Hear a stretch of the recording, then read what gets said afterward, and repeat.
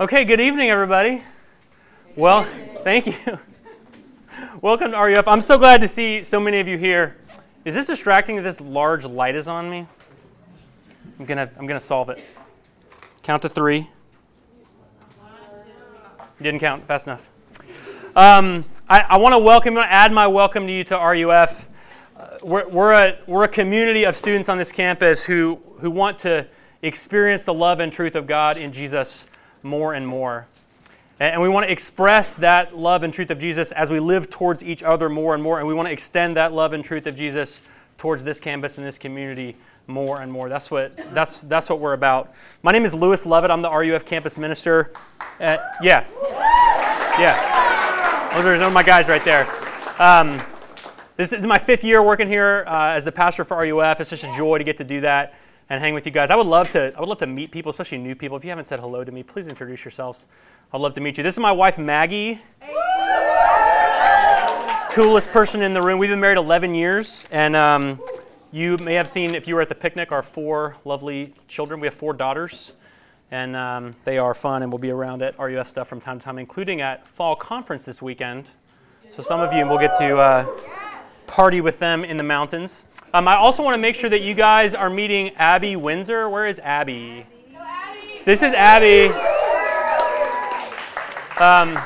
Abby is on staff with RUF. She's the RUF intern here. She just graduated from Wake Forest University. Go Deeks. The Demon Deeks will be with us at Fall Conference this weekend. So just something to think about. But yeah, especially if you're a new person, a new girl, first-year girl, Abby's a great person to talk to get plugged in, and she'll be hanging out with the freshman girls' Bible study along with those wonderful leaders that you saw before. It's important that you understand what I'm about to say next. RUF stands for Reformed University Fellowship. I got to tell you a quick story about why this can be confusing. I do not know what happened if you just Google the letters RUF. At RUF at UT in Knoxville, where I am from, go Vols. I'm okay. Give me a second. I'm okay. The RUF got selected at a UT women's volleyball game to be the highlighted student organization of the week. I don't know how this happened, but they somehow got this notification, and they were invited to come and have good seats at the volleyball game. And in some break, they brought some students from RUF out onto the floor in Thompson Bowling Arena in front of thousands of people. And on the Jumbotron up top, it said, RUF, Revolutionary United Front. Does anybody know what the Revolutionary United Front is? Has anyone seen the movie Blood Diamond? The Revolutionary United Front is an anti-government Somali militia. And they are not good guys, okay? That is not who we are. Wanted to be very clear. No connection with that RUF. Just feel like it's important to say. One of the things that we will do each week in RUF is that you will hear a message from the Bible. And what we're going to be looking at this semester is the book of Colossians. I'm really excited about spending some time with you guys in Colossians. It's something I've been thinking about a lot this summer as I've looked forward to this night and getting into this together. But the main thing I want you to kind of be thinking about, that we're going to talk about every week, is that Jesus is enough for you. That's the claim of Colossians. That's really the claim of the Scriptures, is that Jesus is enough for you. And this is something that is really challenged by so much of our own hearts in the world around us. Colossians is written by a guy named Paul, who is an apostle of Jesus, around 20 years after the death of Jesus. He's writing this letter while he's in prison, probably in a city called Ephesus, but maybe in a city called Rome, which we are not sure about. And Colossae is this little city in modern-day Turkey. Paul's never been there. He's never met these people, but his good friends have met them and have shared the gospel with them. So what I want to do this evening, as an introduction to this Colossians, I want to read just these first couple of verses. So if you have your Bible, it's also printed on the back of your handout. Just the first 2 verses of Colossians to get us going. So if you please read along with me, that would be lovely. It says this: Paul, an apostle of Christ Jesus, by the will of God, and Timothy our brother, to the saints and faithful brothers in Christ at Colossae, grace to you and peace from God our Father. This is God's word. It's absolutely true. He gives it to us because He loves us. Let me pray, and then we'll jump into it. Father in heaven, I'm so grateful for this night to be here. Lord, you have led us through so many things, even in the past 10 days, 2 weeks, as we've gotten back to campus, many of us for the first time, and starting life here. I pray that in this time that you would meet with us, that your Spirit would be at work through your words, that we might know you and love you more, and we might love each other. Pray this in Jesus' name. Amen. When I was in college, I worked as a camp counselor at a summer camp, like many of you have done or may do at some point in North Carolina, and I was a canoeing counselor, a canoeing instructor. It's pretty obvious those were sort of the coolest counselors at the camp. And me and some of the other canoeing and kayaking counselors had this idea that we would sneak away from camp very, very early one morning before our campers woke up, made sure there was enough staff there to cover them in case we were late. And we were going to drive over to DuPont State Forest, which is right next door, and take our boats over this waterfall called Hooker Falls. Hooker Falls is on the New River. If you've even seen The Last of the Mohicans, you're not old, but if you have, it's filmed in DuPont. It's very, very beautiful. What's up? I see you. And they actually go over this waterfall in the movie, and we thought it'd be cool. In the movie, it's pretty smooth sailing.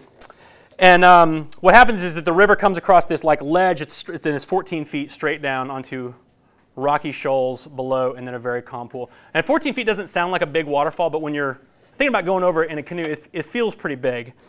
And so we load up. There's 3 guys in kayaks, and then me and my friend Woody Nolan are going to go over in a canoe over a waterfall.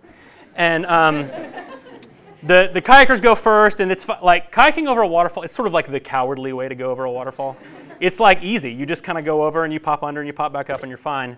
And we were, kind of running safety for them, and then me and Woody got going. And because it's a little unusual to do in a canoe, we decided that we would just get up like a lot of speed. We would just power it, okay? And Woody's a big, strong guy, and I was like smaller but stronger then than I am now. And we're just going to power through it, and we're going to hit the lip. And the flow of air over the bottom of the canoe is just going to create some lift. And we're just going to kind of sail out and land in the pool below, no problem. So we put in about 100 yards, and we start to paddle. And when we get inside of it a couple hundred feet away, we're like, it's go time. And we start paddling, and we're flying. We are flying. The problem is that there hasn't been that much rain lately in this part of North Carolina. And so the water, even though it's moving fast and crashing over this waterfall, it's actually lower than we had realized. And so about 50 feet from the edge of the waterfall, my paddle is starting to hit the rocky bottom of the river. It's a little alarming, but we're still powering. We go a few more seconds, and all of a sudden we're starting to slow down because my paddle's only like halfway in the water because there's only about 6 inches of water below me. And then we get about 20 feet from the edge, and I start to feel, that feeling under your knees where there's like, oh, there's some rocks. We're hitting the bottom of the river. And we slow down more and more. Eventually my paddle's barely in the water, and we crest the edge of the waterfall. I'm in the front of the canoe. And we just stop about right here. And I am suspended in midair over the waterfall. Nothing but air around me, stopped in a canoe on Hooker Falls. You start to ask yourself questions at a time like this. Questions like, who do you think you are? What were you thinking? Why are you even here? Here's why I tell this story. My memory of being a first year in college is that's kind of what you are feeling about now. You have been powering, you have been ambitious, you've been thinking, I am going to get some speed and I'm going to crush this thing.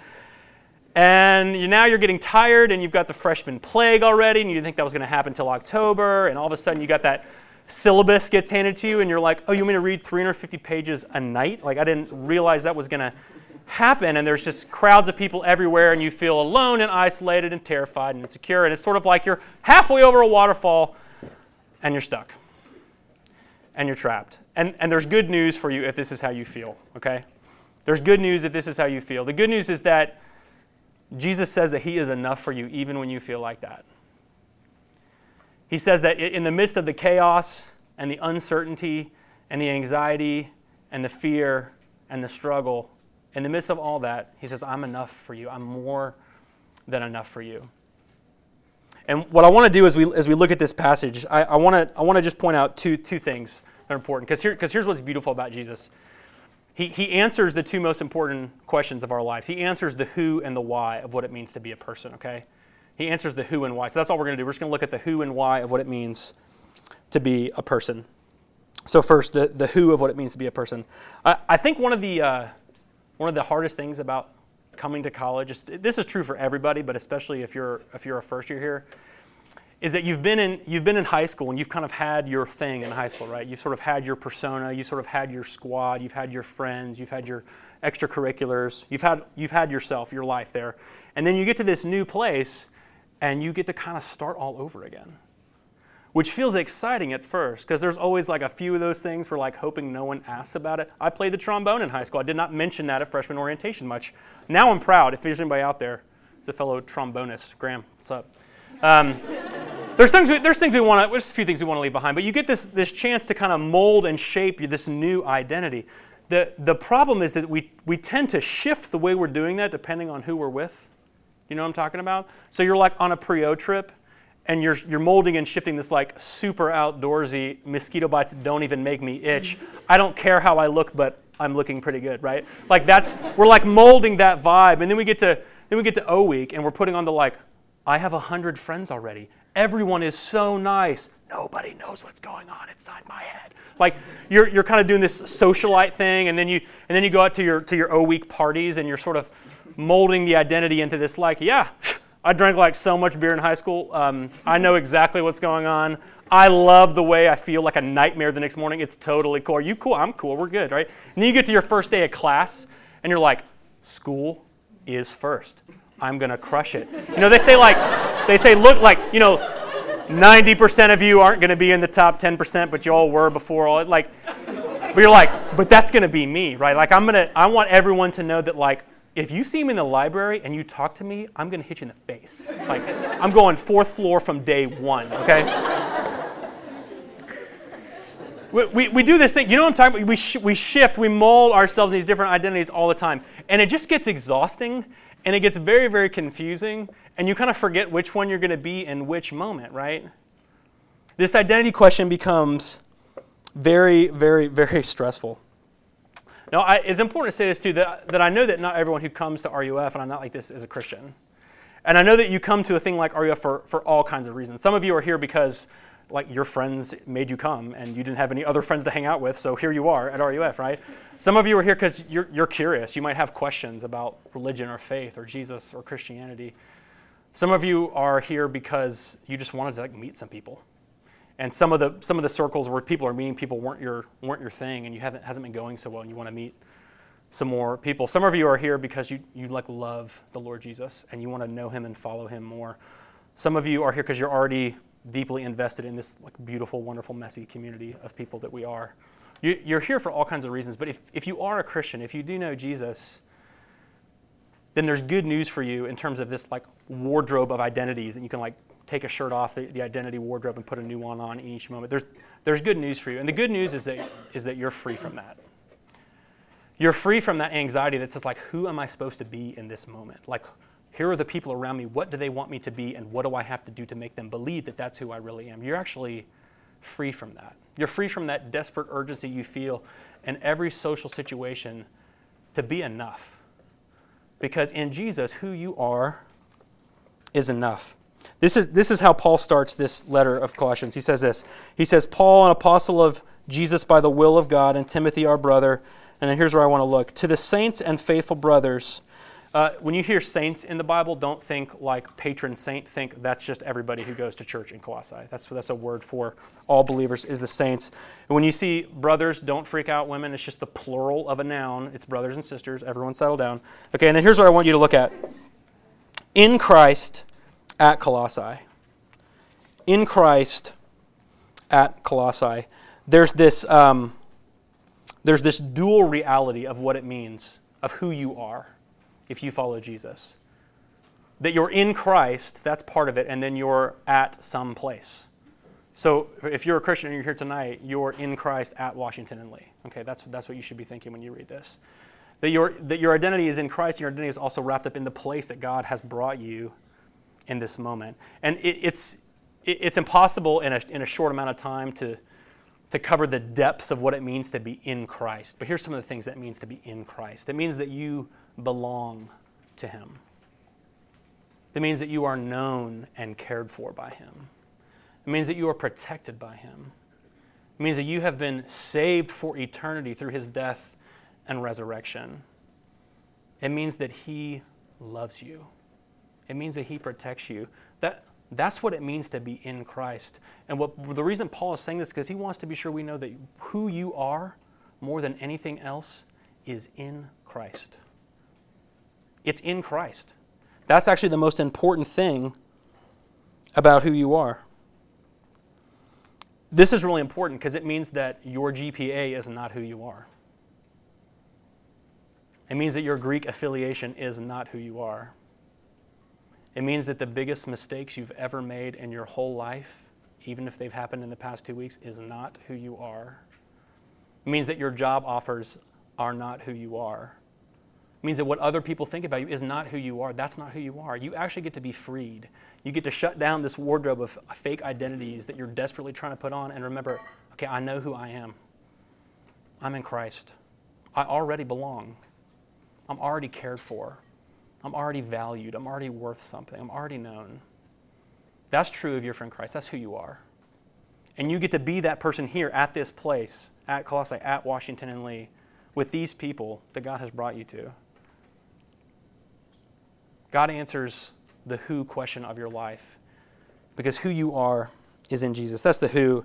The second thing that I want to talk about is the why of your life, the why. And there's a lot of ways to talk about the why of your life, like why what? I mean, I'm really talking about overarching, like why everything, like everything about your life, why is it like that? Why did you come to Washington and Lee? Why are you a history major? Why are you in this group? Why are you on this team? Why are you going here for the summers? Why did you have whatever they had in D Hall for dinner? Like why everything, right?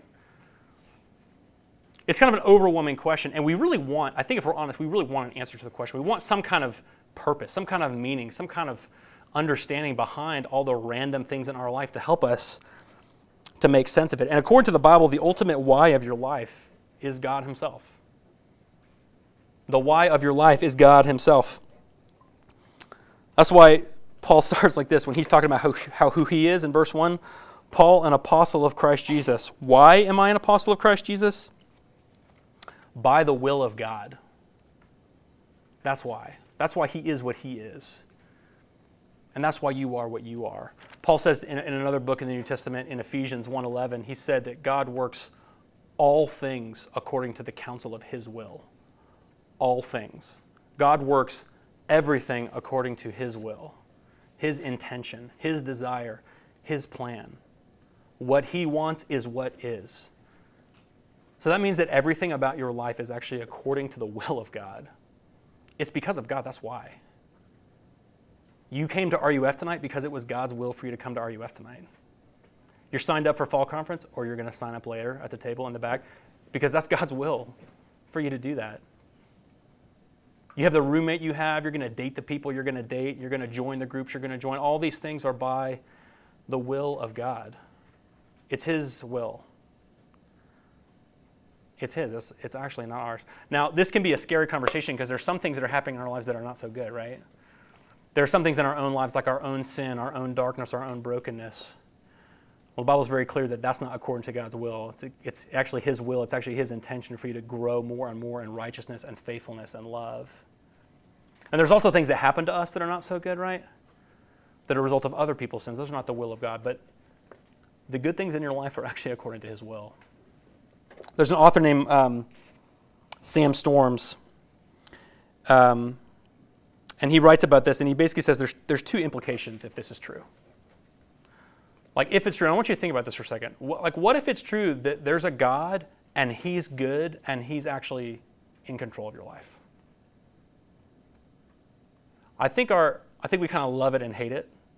Like, we want someone who we can follow, and we don't want anyone to make us do anything we don't want to do, right?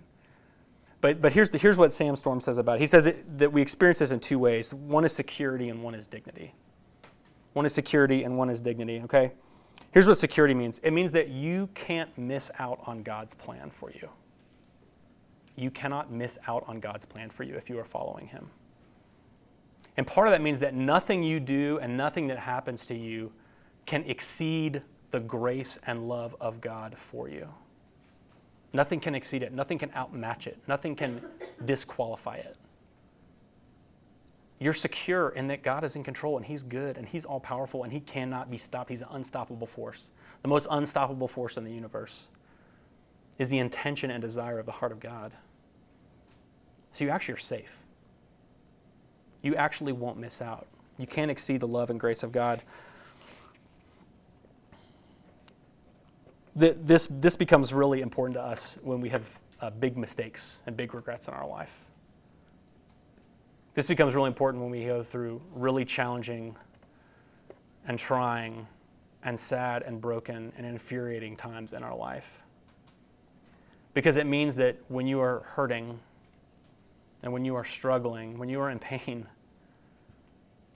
God says, I'm still enough for you because I'm going to be with you. And I'm going to carry you through because I brought you here and I'm going to keep leading you.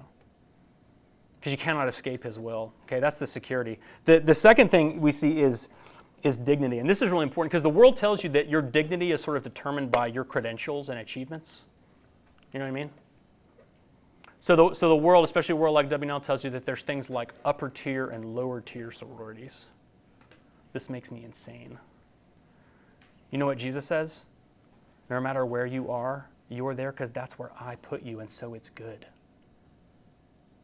In my eyes, there's no upper tier and lower tier. There's you, and I love you, and my will for your life won't be stopped.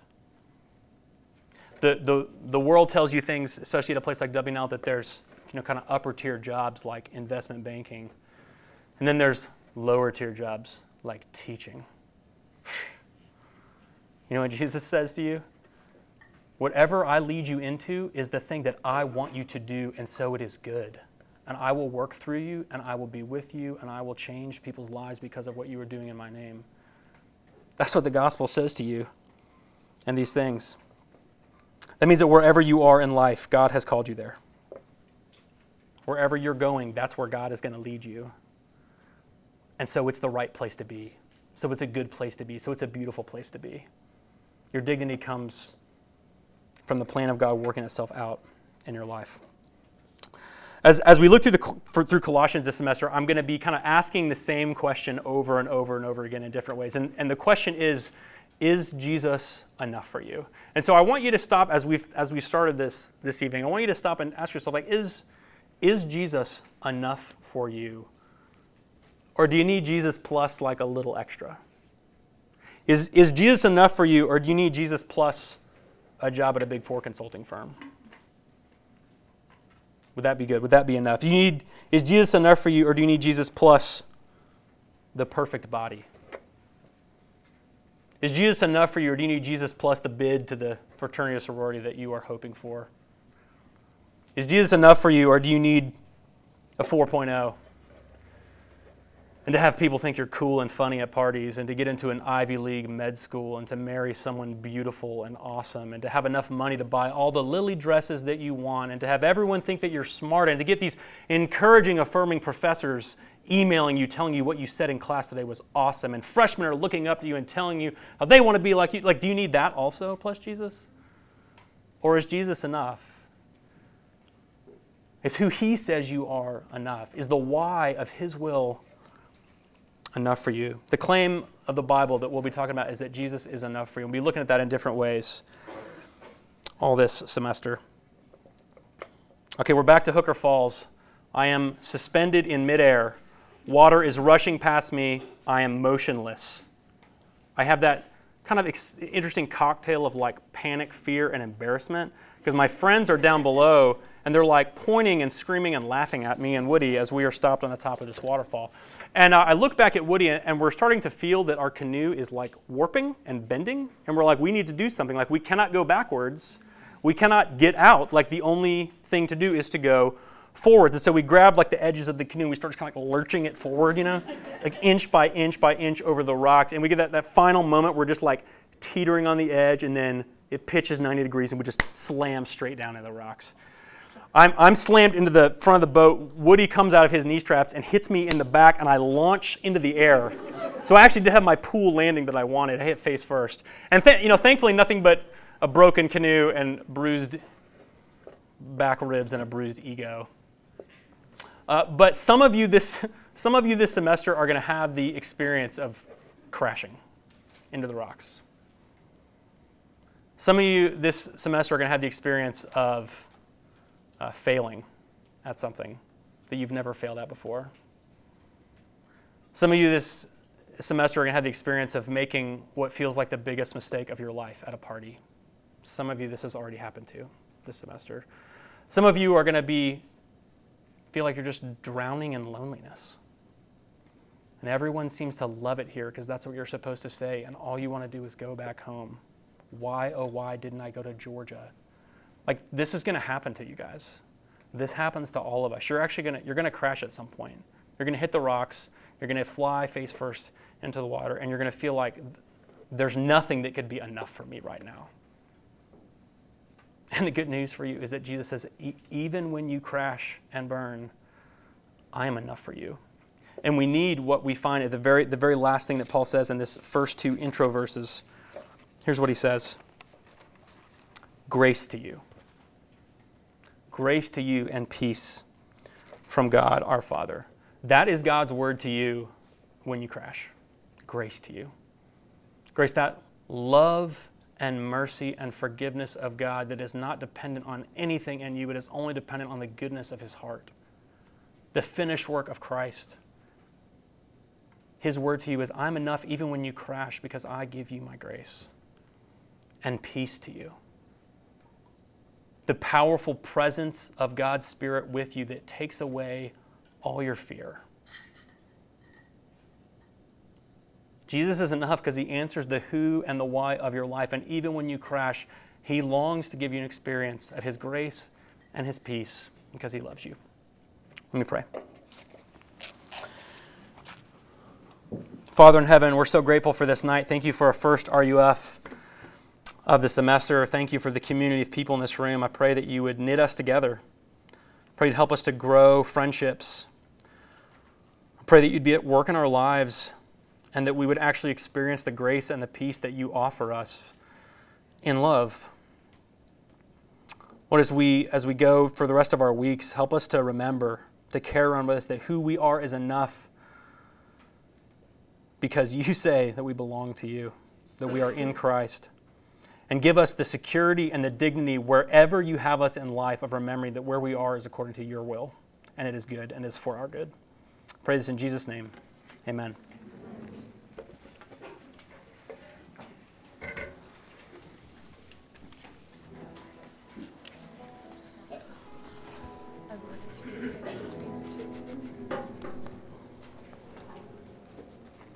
Reverend Sam?